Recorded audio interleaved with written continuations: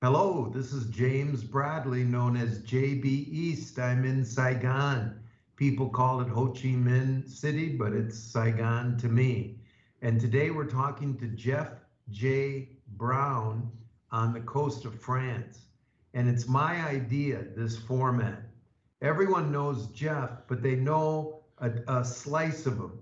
They know Jeff, the China guy, Jeff, the guy in France, fluent in French.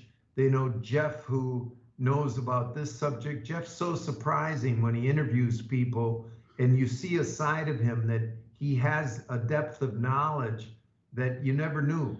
So I thought we would do this, is do Jeff 68 years and 45 minutes and just get a picture of who this big guy is, this Jeff J. Brown. So Jeff, are you up for it? I'm ready, sir. Fire away.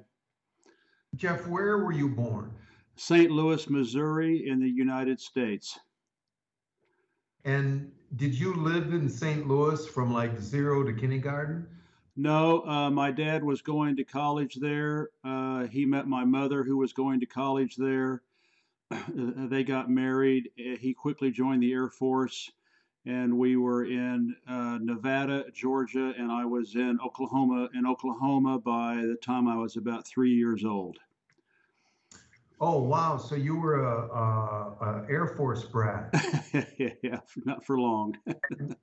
And 3 years old in Oklahoma, did your life change? Did he get out of the Air Force, stay in the Air Force? Yes, he got out of the Air Force. My father was went to college as a and got a dental degree, which he hated. But he went back to Oklahoma City, where my mother was from, and she never wanted to leave there. And so he started a very successful practice there, but was very unhappy. With his career? Yeah, with his life choice, he was a very gifted athlete out of high school. He was all state. He took his team to all state Okay, champions. okay. Can't do a lot. We don't have Okay. time to Anyway, do. he was a I'm gifted happy about. athlete, and so he wanted to go to Harvard and play tennis and be a writer, but his parents wouldn't let him. Okay, so he's a dentist in Oklahoma. Yeah. And from, let's say, 3 years old, four, five, six, into the kindergarten, what was your life like? You were in a penthouse with servants, or No, no, or it was solidly middle upper class. We were in a neighborhood that was kind of sandwiched between very rich people and solidly sort of lower middle class. We were in the in between. Uh, Public schools. All the kids went to the same public school. brothers Sputnik, and sisters, brothers and JFK. sisters? Yeah, I had one sister at that time, and then had a brother and a sister later with my dad's second wife. Okay. And then, is this and then kindergarten? I mean, I'm assuming you're like me. There was kindergarten and then Yeah, eighth grade and then yeah, 4 grades of high school. yeah, exactly. It's easy for me. 1960 was kindergarten, and then first grade was 61, second grade was 62. So John F. Kennedy, all through that time, and anti-communism, the space race. You know what it was like. But what was the family situation like? The family situation was very good. I had really loving parents, although way too much corporal punishment at home and at school for me. Um, and it all worked out great. I mean, I had a great education. I had a great upbringing, but then my dad, thinking about getting that writing degree at Harvard, decided that he wanted to have his Henry David Thoreau moment, wanted to leave dentistry, start a farm, and that's what he did. And my mother refused to go with him, and so there was a very acrimonious and painful divorce when in sixth grade in '66. So 66, Yeah. So the family, so it's your original mother and father till 66. Yeah. And what type of boy are you at that time from 60 to 66? Well, I was very hyperactive. I was just like the ever ready bunny. Uh, Played American football, baseball, basketball. Even my dad was a basketball star in college and in high school, and so he really wanted me to fill in his shoes. But I was not a very good basketball player, nor baseball, nor football. So I ended up being a cross country runner and doing track. And where in Oklahoma? Oklahoma City, and until my dad in And Oklahoma City, suburban Oklahoma City, until my population dad that until my the dad. Go ahead. 20,000, the population was 20,000, Oh, no, 8 no, no, million. no, no, no. Back then, the population was probably a half a million. It's almost a million now. We're in Oklahoma City, and what's the difference between Oklahoma City and Seattle, Miami, Chicago? Well, How would Oklahoma is very politically conservative. Oklahoma is very religiously conservative. It's very Protestant. Very few Catholics, very few Jews. Although we had in our neighborhood two or three Jewish families, but it was in our milieu. It was that kind of 1950s liberalism. About if I said the word nigger, they would wash my mouth out with soap, and I would get a whipping. It was that kind of thing, but it was politically conservative. Well, Jeff, so your dad had patients, and those patients were pharmacists, geologists. What was the money flow in Oklahoma City? Well, it was all very. This is when we had TGNY, variety stores. It was a lot of shopkeepers, a lot of small businesses, a lot of entrepreneurs, a lot of local department stores, like C.R. Anthony.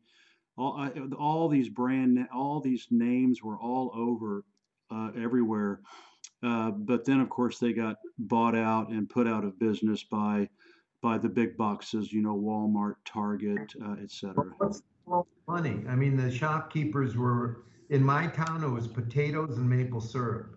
Well, In in Oklahoma, in Oklahoma, is it mine? in Oklahoma, wheat, oil, and gas, and cattle. Wheat oil, Wheat, gas. oil, Oh gas, man. and cattle.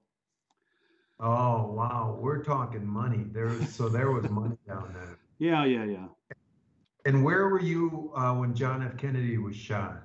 I was in my classroom at school with all those other richer or poorer kids than me, and we were out playing on the playground. And the, Okay, that's the on the teachers plate. the teachers came running out saying Kennedy's dead, Kennedy's dead. It really marked me. We were frightened out of our fucking wits, scared to death. It had a huge impact on me. It was terrible. We just sat there the whole day, the rest of the day. The teachers and the students were all just crying. It was awful. That's what I mean. People don't realize that it stopped the country. It wasn't 911 where you could watch it on TV. It totally, I mean, Jeff is emotional. I've been watching Kennedy stuff for the past week, and I tear up too. It changed America. And did you see Johnson announce Tonkin Gulf? Did you see Johnson send the first troops and get the feeling that boys were going? Old. Yeah, yeah, it was awful. Were you? The whole society was just in total shock, and we were only in what, third grade. We didn't know what the hell was going on. It was But awful. later, with Lyndon Johnson, 1964, and Yeah, he said he got attacked in Tonkin Gulf. I remember that on TV. yeah. And then I remember my older brother's friends going to Vietnam. Were you aware of this, of the At the, buildup in Vietnam? at that point, no, I didn't really become socially aware at that point. Of course, we were going through a horrible, horrible divorce. And it wasn't until 67, 68, when I was in middle school that, that I really started to see all of that. So I know I missed Tonkin, but, Nixon, the big buildup, in Vietnam and the big push and Okay, Watergate. don't get ahead of me. We're jumping the divorce, 66. What side do you land on? What does it do to Well, you? my dad started a sheep farm, and so agriculture became a very big part of my life. I fell in love with it. I continued to go to school in Oklahoma City because the schools I were going was going to were much better than out in the countryside. And but every weekends, vacations, every possible moment I could go down there, I was there, and I had a horse and rode horseback, and just I really got into agriculture and farming and wanted to be a veterinarian. That was became my lifelong dream. And what was the land like when you're riding your horse in Wisconsin? The hoofs would be muddy and it would be hilly and soddy and green like Scotland.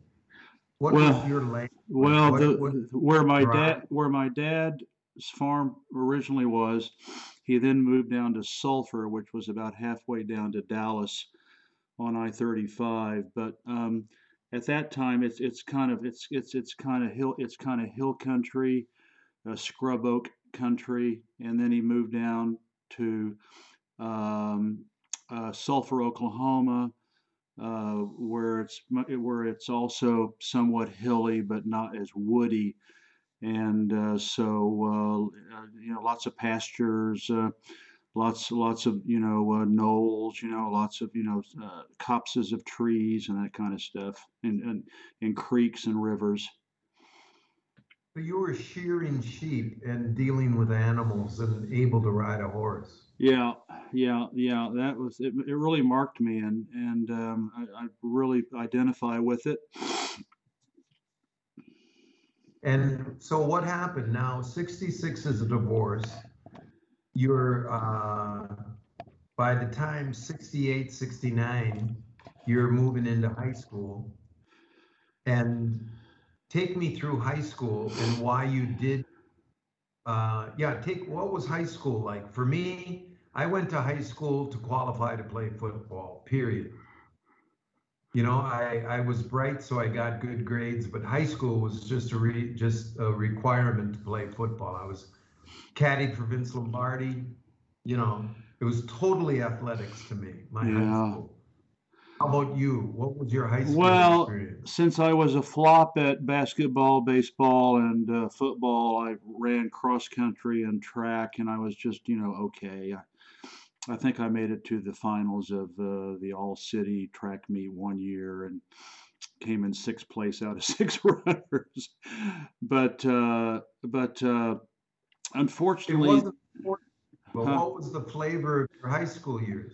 well, You yeah, were the divorce was very, very difficult, and it really made me rebellious. And unfortunately, after the divorce, I became very, very rebellious, and at the age of 14, started smoking and drinking and doing stupid stuff, and really rebellious, and even though I was still doing cross country and track, but I was very, very rebellious, and I did a lot of bad things that I regret, and tore up a lot of stuff, and my friends and I were just completely wild, and although I continued to make good grades, I don't know how I did it, but anyway, got into doing too many wrong things, and then high school, we had the busing, the busing where I spent 2 days in the schools on the black side of town, and then blacks were brought in 2 days a week to our school, and it was a very tumultuous time socially, and of course, Nixon and Vietnam, and uh, so it was a wild time. And then finally, when I graduated, I realized, I mean, I can't keep drinking and smoking, and I was doing smoking a lot of dope, and I just realized I couldn't keep it up, and so I cleaned my act up when I finally graduated at 18 to go to Oklahoma State University. And what did Oklahoma State University mean to you? You were going to what? I I mean, wanted to I be was what? I wanted to Why? be I wanted to be a veterinarian, uh, and that was my lifelong dream, and help my dad, with the farm, and by the and so I was going down there as often as I could and helping him, and so I wanted to be a veterinarian, but I was still very, very rebellious. I sued Oklahoma State University for police brutality because they arrested me, and the ACLU took my case, and I was actually in graduate school at Purdue several years later. Well, 3 years later, and I won. I won the case, and Here, you were arrested for what? the campus cops were taking. There's an international mall at Oklahoma State with all the flags of the different students, and they would take the American flag down like it was, the Bible, and then all the other international flags they would just drop down to the ground and throw them into a box. And I was standing there watching that, and I said, "Man, you should take better. You should show as much respect for these other flags as you do the American flag and the Oklahoma flag, of course, which was next to it." And they didn't like that, and they handcuffed me. And I mean, they pulled a pistol on me, and at the campus cops, and they kind of brutalized me. They put handcuffs on me so tight that it cut into my wrists, and they threatened me and all this other stuff, and threw me in jail. And the county jail there in Stillwater, Oklahoma. And it was all during finals week, so it was not a good timing for me. But I did get out, and I was so Yeah. upset that the ACLU took my case, and Okay, I eventually won. that, Jeff, Yeah, that's up and due. Let's stick with this case. Did you have a reputation? Did the police know this Jeff Brown, or this was no, just a no, happen? not really. But I had long hair. I looked like Jerry Garcia. I had long hair. I would go to school with overalls on and no shirt. Okay, so I want to say to the audience that this was a time of great divisiveness in the United States, and it was the long hairs versus the short hairs, Yeah. and the hip ruining the country. And you could take one look at Jeff with his long hair and the way he was dressed, and this was the son of a bitch that needed discipline, and let's arrest his ass. I I really led mean, kind that of was yeah, I really led kind of a double life because I was also on the university rowing team, and so I was a good athlete, and we actually made it to the Royal Canadian Henley Regatta up in St. Catharines, Canada, my senior year, and made it to the finals. And so I was an athlete, I was a farm boy, and I was also just a rebellious anti-establishment, you know, person, and so it was really a strange time, a tumultuous time, and so I guess okay. me and myself were very, very tumultuous too. And you were a good student who Yeah, graduated with what degree did you have? I got a degree in animal sciences when I realized the veterinarian school was not going to let me in because I was too hippie. I was too, long haired. Also, a lot of politics, rich farmers, donating 50 grand and their son or daughter gets into vet school. I couldn't do that. They weren't going to let me in. And so I got a degree in animal sciences to with the goal of going down to my dad's farm and working with him and eventually taking it over. So I studied, animal production, crops, entomology, statistics, farm economics. That's the standard Oh, oh, you animal you sciences graduate degree. you graduate with that, and then there's a jump to Purdue. Yeah, yeah. Well, Why I quickly? decided to go ahead since my dad wasn't really ready. I decided to go to graduate school. I got accepted at Purdue University in Indiana, and I got my degree in ruminant nutrition, which is the nutrition of cows, sheep, and goats. And graduated from both Oklahoma State and I got with scholastic honors, and my research at Purdue got published in a prestigious the Journal of Animal Science. My research at Purdue got published, so scholastically I did okay. Okay, so what year you just graduated? What month and year was that? That would have been January of 1978, and then I went back to Oklahoma City. I didn't really know what to do. My brother-in-law and we started a woodworking shop because with my grand, anyways, I can't go into it, but I learned about wood and woodworking when I was younger with my Okay. grandfather. So we opened a shop called Wood Forms, and we built furniture, custom built furniture, and we built furniture for rich people, all the oilies in Oklahoma City, and restoring their furniture. Did that for 2 years. Waited tables to help pay the bills because it didn't make as much money as we would have liked. Waited tables in the evenings and on weekends. And then I kept trying to apply for jobs, go internationally. The company said, we won't hire you because you don't have international experience. And I said, how can I get international experience if you won't hire me? And they would say, that's your problem. So I started looking at the Peace Corps and joined the Peace Corps. Okay, but let's go back. Almost nobody goes in, it was an American goes international. What did international mean to you? Well, Why not Dakota or San Francisco? I mean, where is international? Was it in well, Thailand? Or, what happened at Purdue, the agricultural department had like 150 or 200 Brazilian students. They practically oh, they are a huge part of the ag department, and so I became very good friends with Brazilians, and I ended up on a daily basis. My lab mate was Brazilian, so I started learning got it. I started learning Portuguese, and I ended up speaking more Portuguese than English.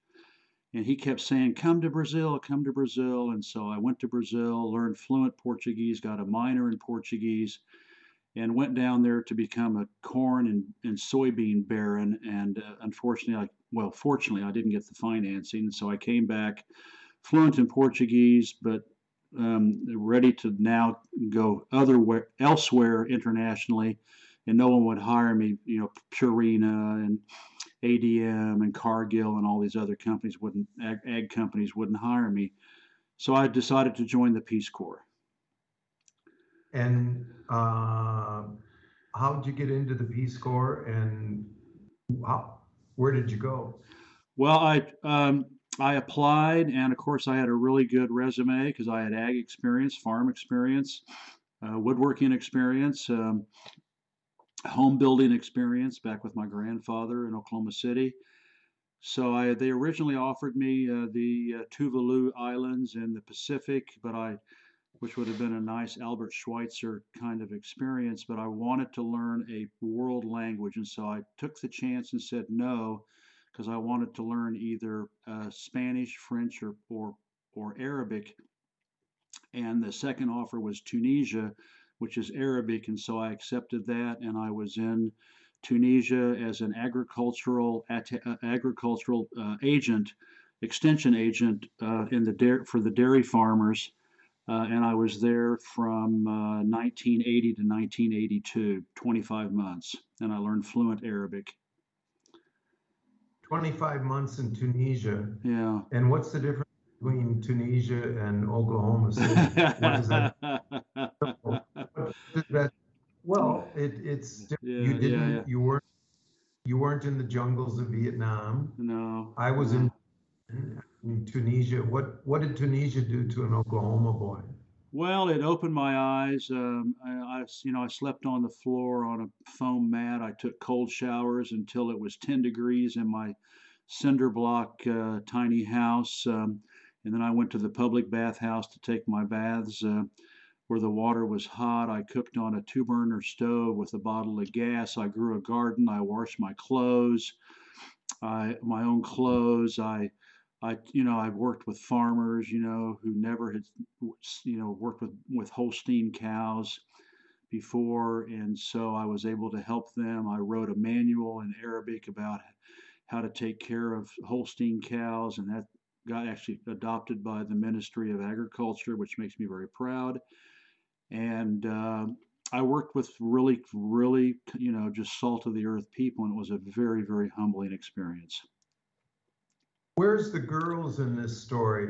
Grade school, high school, college, grad school, or Well, no? But I'm just asking, yeah, I was boy fine. crazy. I was boy crazy from kindergarten all the way through high school. My first love was at Oklahoma State, and then I had another love at Oklahoma State and Purdue. And in fact, we actually went to Tunisia together, but it ended after that. And so I've been a serial monogamist all my life. It wasn't until 1988 that I met my wife. And is there any opportunity to date a Tunisian girl as a boy from Oklahoma? No, absolutely not. That was one of the no-nos. You do not try to fraternize with the Yeah, local ladies because it's I was in Beja, Beja. It's a in the foothills of the Atlas Mountains, and beautiful, just beautiful. In fact, Beja is a corrupted word for cow, vaca in Roman and in Latin. So yeah, no, that was a no-no. You didn't even talk to him unless the farmer introduced his wife or his family. You didn't talk to the wives or the women folk. that was a big difference. I went to Asia and I could date, and Yeah. so Tunisia, and it's why do you leave and where do you leave to? Well, I learned to read, write, and speak fluent Arabic, and I went the extra step and learned modern standard Arabic, which is what you hear on the radio and read in the newspapers across the Arab world. I even learned my first language to learn to type in was Arabic, so my Arabic was really, really good. Um, the U.S. Embassy Agricultural Trade Office they liked me, and so they were introducing me to business people who would come to Tunisia to do business.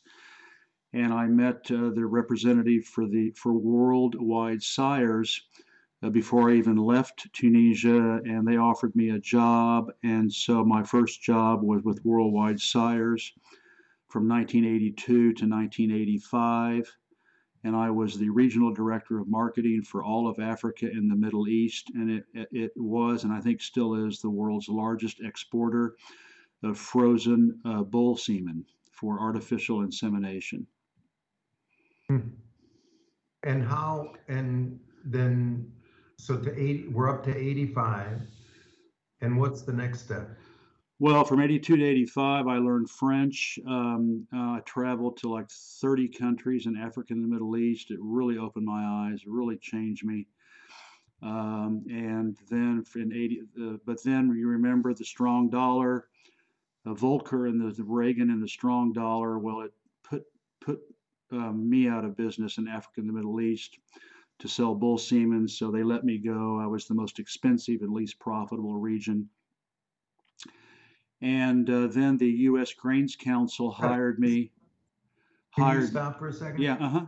Jeff, you traveled to 30 countries in Africa and the Middle East with this bull semen situation. Yeah, exactly. Yeah, in fact, it may even be more if I count the Middle East. It's at least 30, if not more. And it was a fun time. It was an exciting time. It was Uh, swashbuckling, and it was the best, yeah, just an amazing, 3 years of my life. Just unbelievable. that was too. That was wow, what a positive time. So now you're expensive and economics change. And what's your next step? The U.S. Grains Council hired me, which is a trade association that represents the feed grain farmers and all the food processors and grain companies and agricultural companies in the United States to promote the use of corn, barley, and sorghum.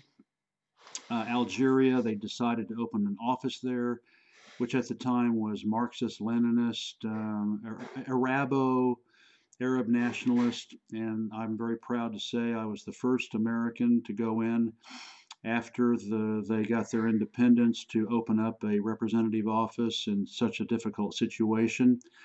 And I was responsible for the markets of Morocco, Algeria, and Tunisia. And I spent from 85 to 1990 there. Met my wife in 88, and we traveled all over Africa again. It was a fun time. 85 to 90. What's the difference between Tunisia and Algeria?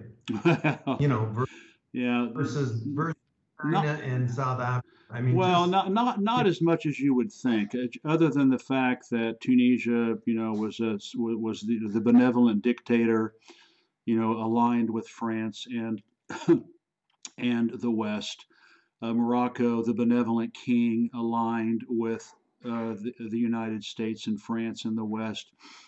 Algeria, 5 times bigger than France, massively wealthy and massively beautiful, and they're anti-American, anti-imperialist, and so it was mostly just the politics. I mean, other than that, you wouldn't know that you can drive from Rabat to Tunis across Algeria, and you wouldn't notice the difference.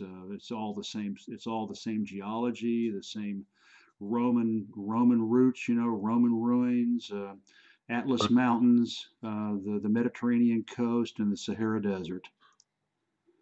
in the food. And the food is just So to die for. I I'm hungry right now.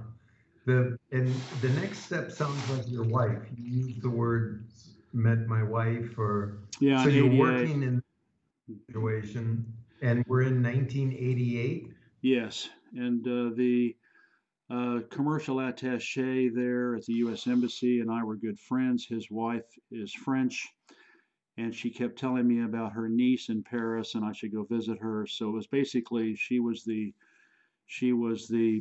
arranger. I flew to Paris and met Florence, my wife, in March of '88, and we wasn't very impressed. Neither of us were very impressed. I took her to see Eraserhead. Who did that? David Cronenberg. I think maybe that was his first movie. But and but it just so happened that I had no idea, but she was coming down to visit her aunt, and we were on the same airplane, and so we ended up kind of being together more often. They invited me over for dinner. You know how it goes. And so I decided, I offered, she was kind of stuck in Algiers, and so I offered to take her on a road trip down to the Rufi Canyon. And by the time we came back, we saw Roman ruins and snow-capped mountains and sand dunes. And by the time we came back, we were in love. So, how does that change your situation in terms of where, get me out of this Okay. grain Yeah. council Yeah. Well, what happened? and What happened was, is I invited her to come live with me like 3 months later, and we were married in September of '88. So it was very fast. It was just 6 months from the time we met until the time we got married. And from '88 to '90, um, Algeria, had the elections where the Islamists, the Islamic Party, won the elections, and it was starting to get very fundamentalist, Islamic fundamentalist, and it was starting to get a little bit scary, a little bit worrisome, and there were starting to be riots, and so I asked the U.S. Grain Council to we wanted to leave. I had been there for 10 years in the Arab world, and so Japan opened, and then they wouldn't give me Japan because they had someone who could speak some Japanese, and then right after that, China opened up, and um, we said yes, and so in 1990 we went to China, and I was with the U.S. Grain Council from '90 to '94, and then I opened the first McDonald's bakery in China from 1994 to 1997. where are we in China? Beijing. And in China, my wife and I had our two daughters. 1992 and 1996, we had our two children. Okay, so let me recap this. Uh, Tunisia, no, Algeria, you leave what year and you leave China when? I mean, you were there We six went. years or five? We went to. Lost. We were. I was in Algeria from '85 to '90. Um, then we were in China from 1990 to 1997, and then I resigned from the McDonald's bakery position. I was the managing director and installed and started and managed the bakery. It was quite an exciting experience. But because of internal corporate politics, I resigned in 1997, and we took our two children back to France, and we opened up the first CD warehouse, American franchise CD warehouse in France, in Europe, not counting England. And so for the next 5 years until 2001, we owned and operated a used CD and DVD store in Caen in Normandy in the north of France.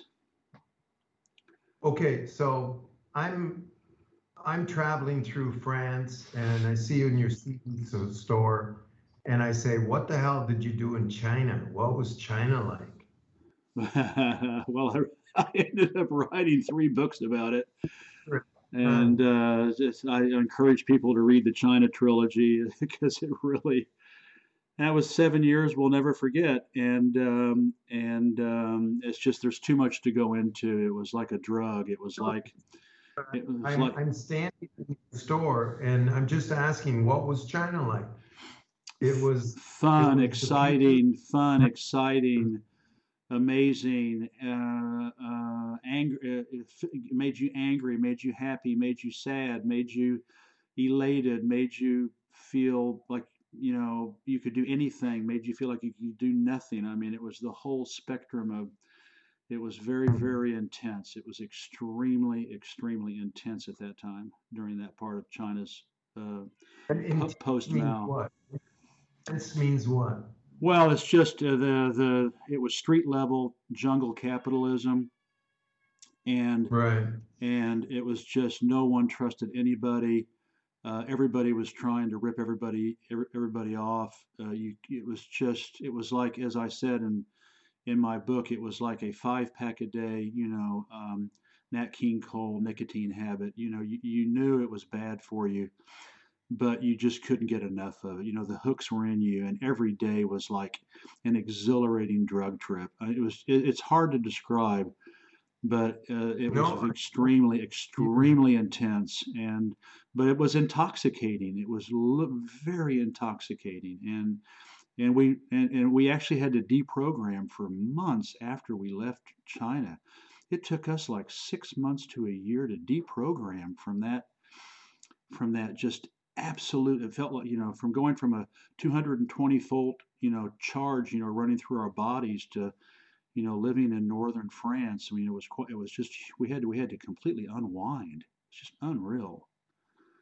I interviewed a number of Vietnam vets with about PTSD, and I never fought, and I don't want to compare our experiences, but being plucked out of China and going back to the West, you're calling it deprogramming, but there's that disorientation, Yeah. like a soldier coming out of the jungle, right? Yeah, It's just, yeah, it was really crazy. It was really, really crazy. And, but we missed it. Even though we knew it was a 5 pack a day nicotine habit, we missed it. It was just really crazy.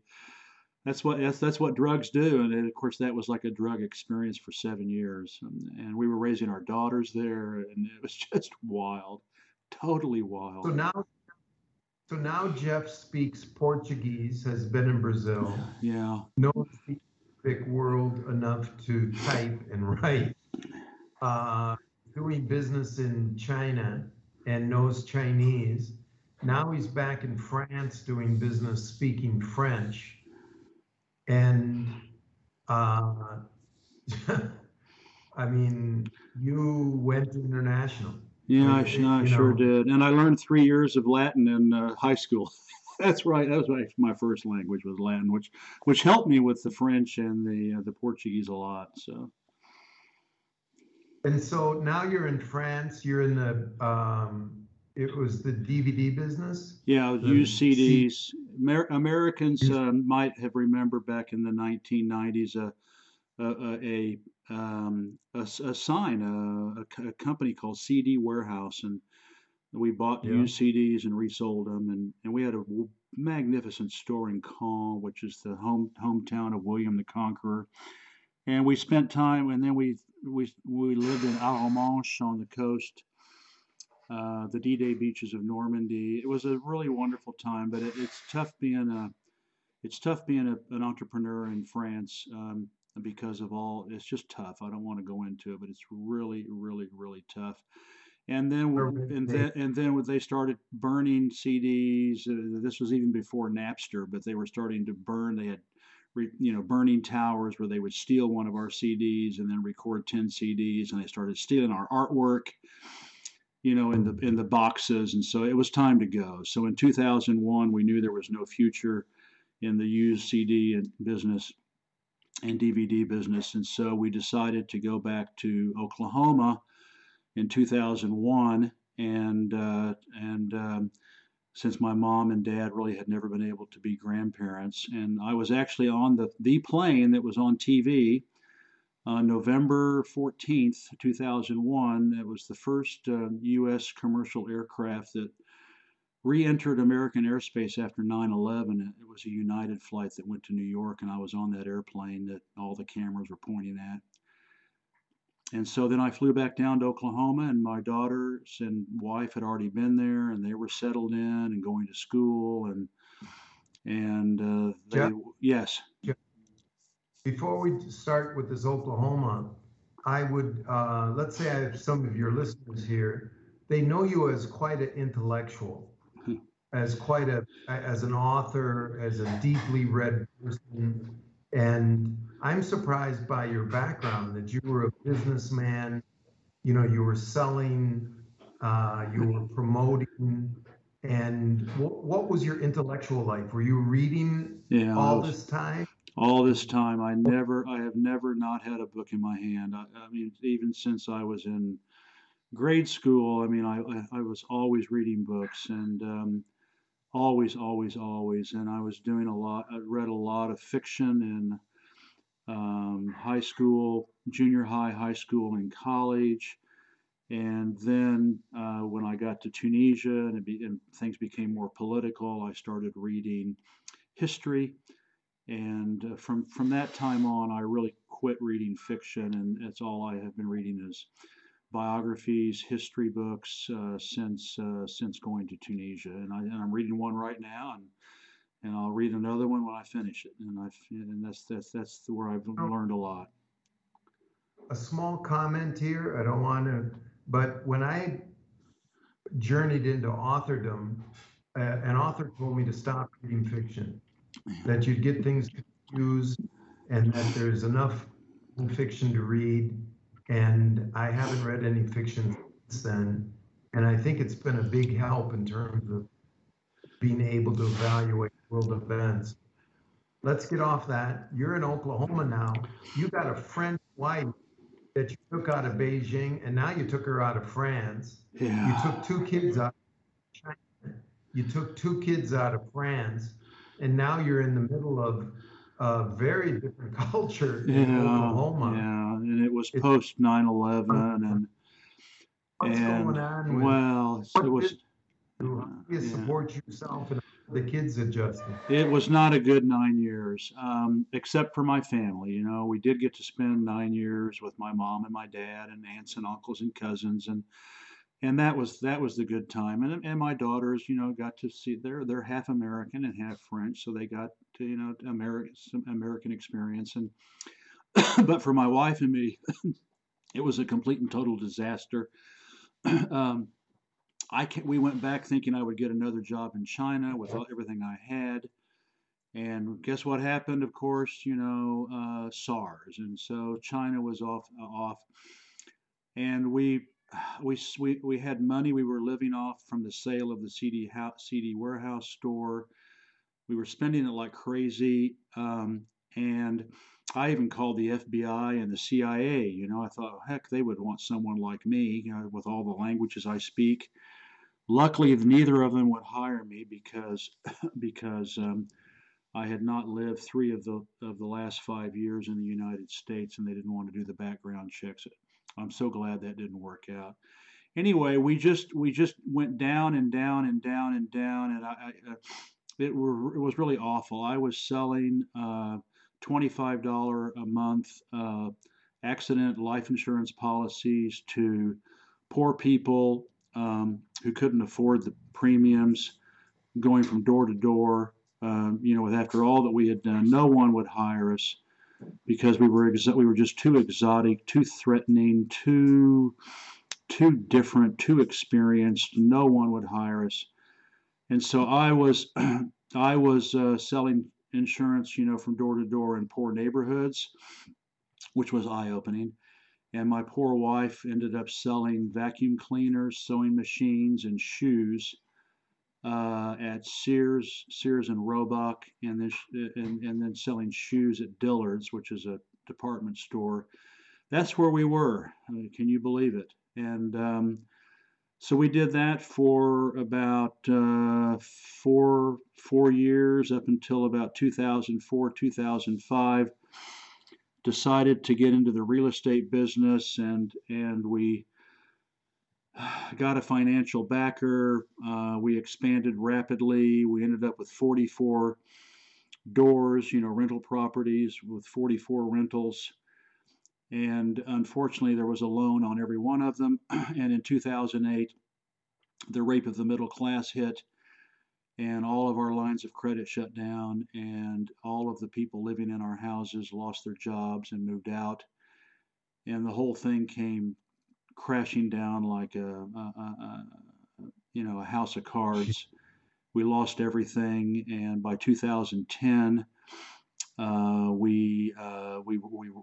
was nothing left. And unfortunately, it was never adjudicated because it's a long story. But we had a guy sue us trying to get money out of us and representing some of the rent because they were rent to own, and so they tried to sue us, and we spent $56,000 on legal fees up until 2010, and we literally had nothing left and lost the house. And So how do you get out of that and get to China? well, our lawyer said, "Listen, as soon as I tell them that you can no longer fight this case, they're going to all the creditors, and we had everybody from Bank of America to Home Depot to God, Wells Fargo. I mean, we had like 60 creditors with all the different banks. They were going to come after us, knocking on our door at midnight and stuff, and with our two daughters. And so we decided. He said, "Can you leave He said, "You've got international experience. Can you leave?" And we said yes. And so during that time we were there, we actually got certified to be school teachers, and in a number of subjects because of all that we learned and knew. And so I actually started teaching in 2008, and my wife was trying to keep the business going so that we at least had money to eat, to live on, and buy food until 2010. We got a job at an international school in China in 2010. Our older daughter had just graduated from high school, so she stayed there and put herself through college. We had no money to help her. And our eighth grade daughter went with us back to Beijing, and we lived there from 2010 to 2019. Beijing.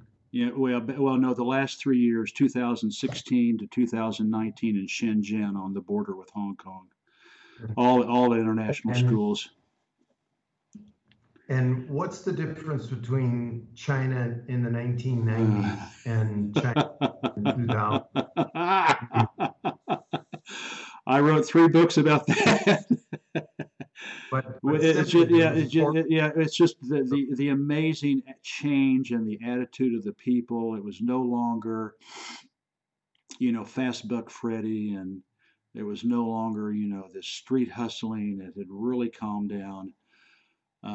It had not only infrastructurally, but the mentality of the people. It was much, much more Confucian, much, much more Taoist, much, much more relaxing. And so, anyway, and so that's when I, took off for, and wrote 44 Days, my first book, and to see if this was true in the rest of the country. And it turned out to be true. And so we were there till 2019, and our younger daughter, graduated from Beijing Normal University, and we had a school in Shenzhen for 1 year called Professor Brown.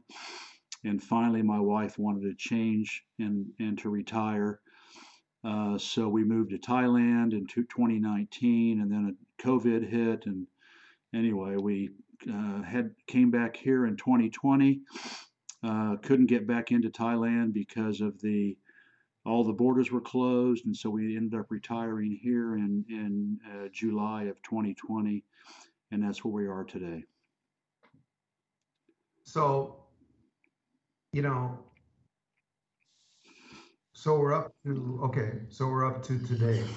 But I think the very, very surprising bottom line here for the audience, and I'd love to see what kind of comments we get on this interview, is, I kind of plugged into your life just 2 or 3 years ago, and I would have thought this interview would be about an academic who,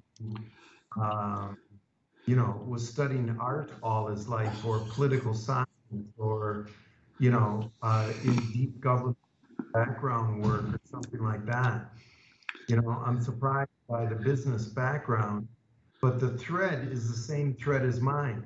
I was a businessman and I didn't realize it, but I read a tremendous amount, since grade school through high school. I now realize I read much more than my brothers and sisters, that on every business trip I had a thick book. I was reading, reading all my life. And that I find that is a string to pull in your life that has really made you who you are, flexible to interview people, so knowledgeable. I mean, you just cannot replace 6 decades of reading. And it's not reading the Wall Street Journal. In my experience, friends read Forbes magazine and the Wall Street Journal, New York Times, Washington Post, constantly reading. You don't get to be the thinker that Jeff J. Brown is unless you're constantly reading books thick enough that if you drop them on your foot, it hurts. Yeah, yeah, that's true. Now looking, I never thought about it, but now that you mention it, I mean, I never realized it, but yeah, I mean, I was a reader in grade school. I mean, I still have my first book my parents gave me, abridged versions of, Washington Carver, George Washington Carver, and, Sleepy Hollow, The Legend. I mean, I still have that book. And so reading has been, my dad was a very erudite. My mom, although she read murder mysteries and stuff like that, she never stopped reading. So it really was a part of my upbringing, and I now realize it's probably more important than I give it credit. Well, we've done almost 60 minutes. We could do another hour, but Don't think I know, can handle it. if this could be an advertisement or an encouragement to anybody who is, young listeners, parents. I mean, a girlfriend of mine who was quite a reader and became an author, she's Japanese. She said her parents told her as a young kid, we won't give you can't buy any candy, you can't go to any stores and buy trinkets. But if you go to the bookstore, we have an account and you can just walk out with any book you want. And I did that with my kids. They had no money to go downtown, but they could go to the bookstore and everything was free. Just put it on the account. And I've got kids who are readers. I credit, reading with my ability to talk to a guy like Jeff J. Brown and to have written books myself. So flavor I would get there is read. Look what it did for Jeff Brown. You can get to be 70 and have read every article in the Wall Street Journal for 60 years, but you don't know anything. It's like a bunch of gum wrappers in your brain. Jeff J. Brown is an example of reading important books over a period of a lifetime. Really, that's the bottom line flavor I get of your life. Jeff, if you'd like to sign it off with what's the chicken juice that you squeeze out of your chicken? Today is the first day of the rest of my life. Okay. Well, you want to leave it there? Then this is JB East in Vietnam. I'm so glad I know much more about the background of Jeff J. Brown. And Jeff, thanks for doing this. Thank you.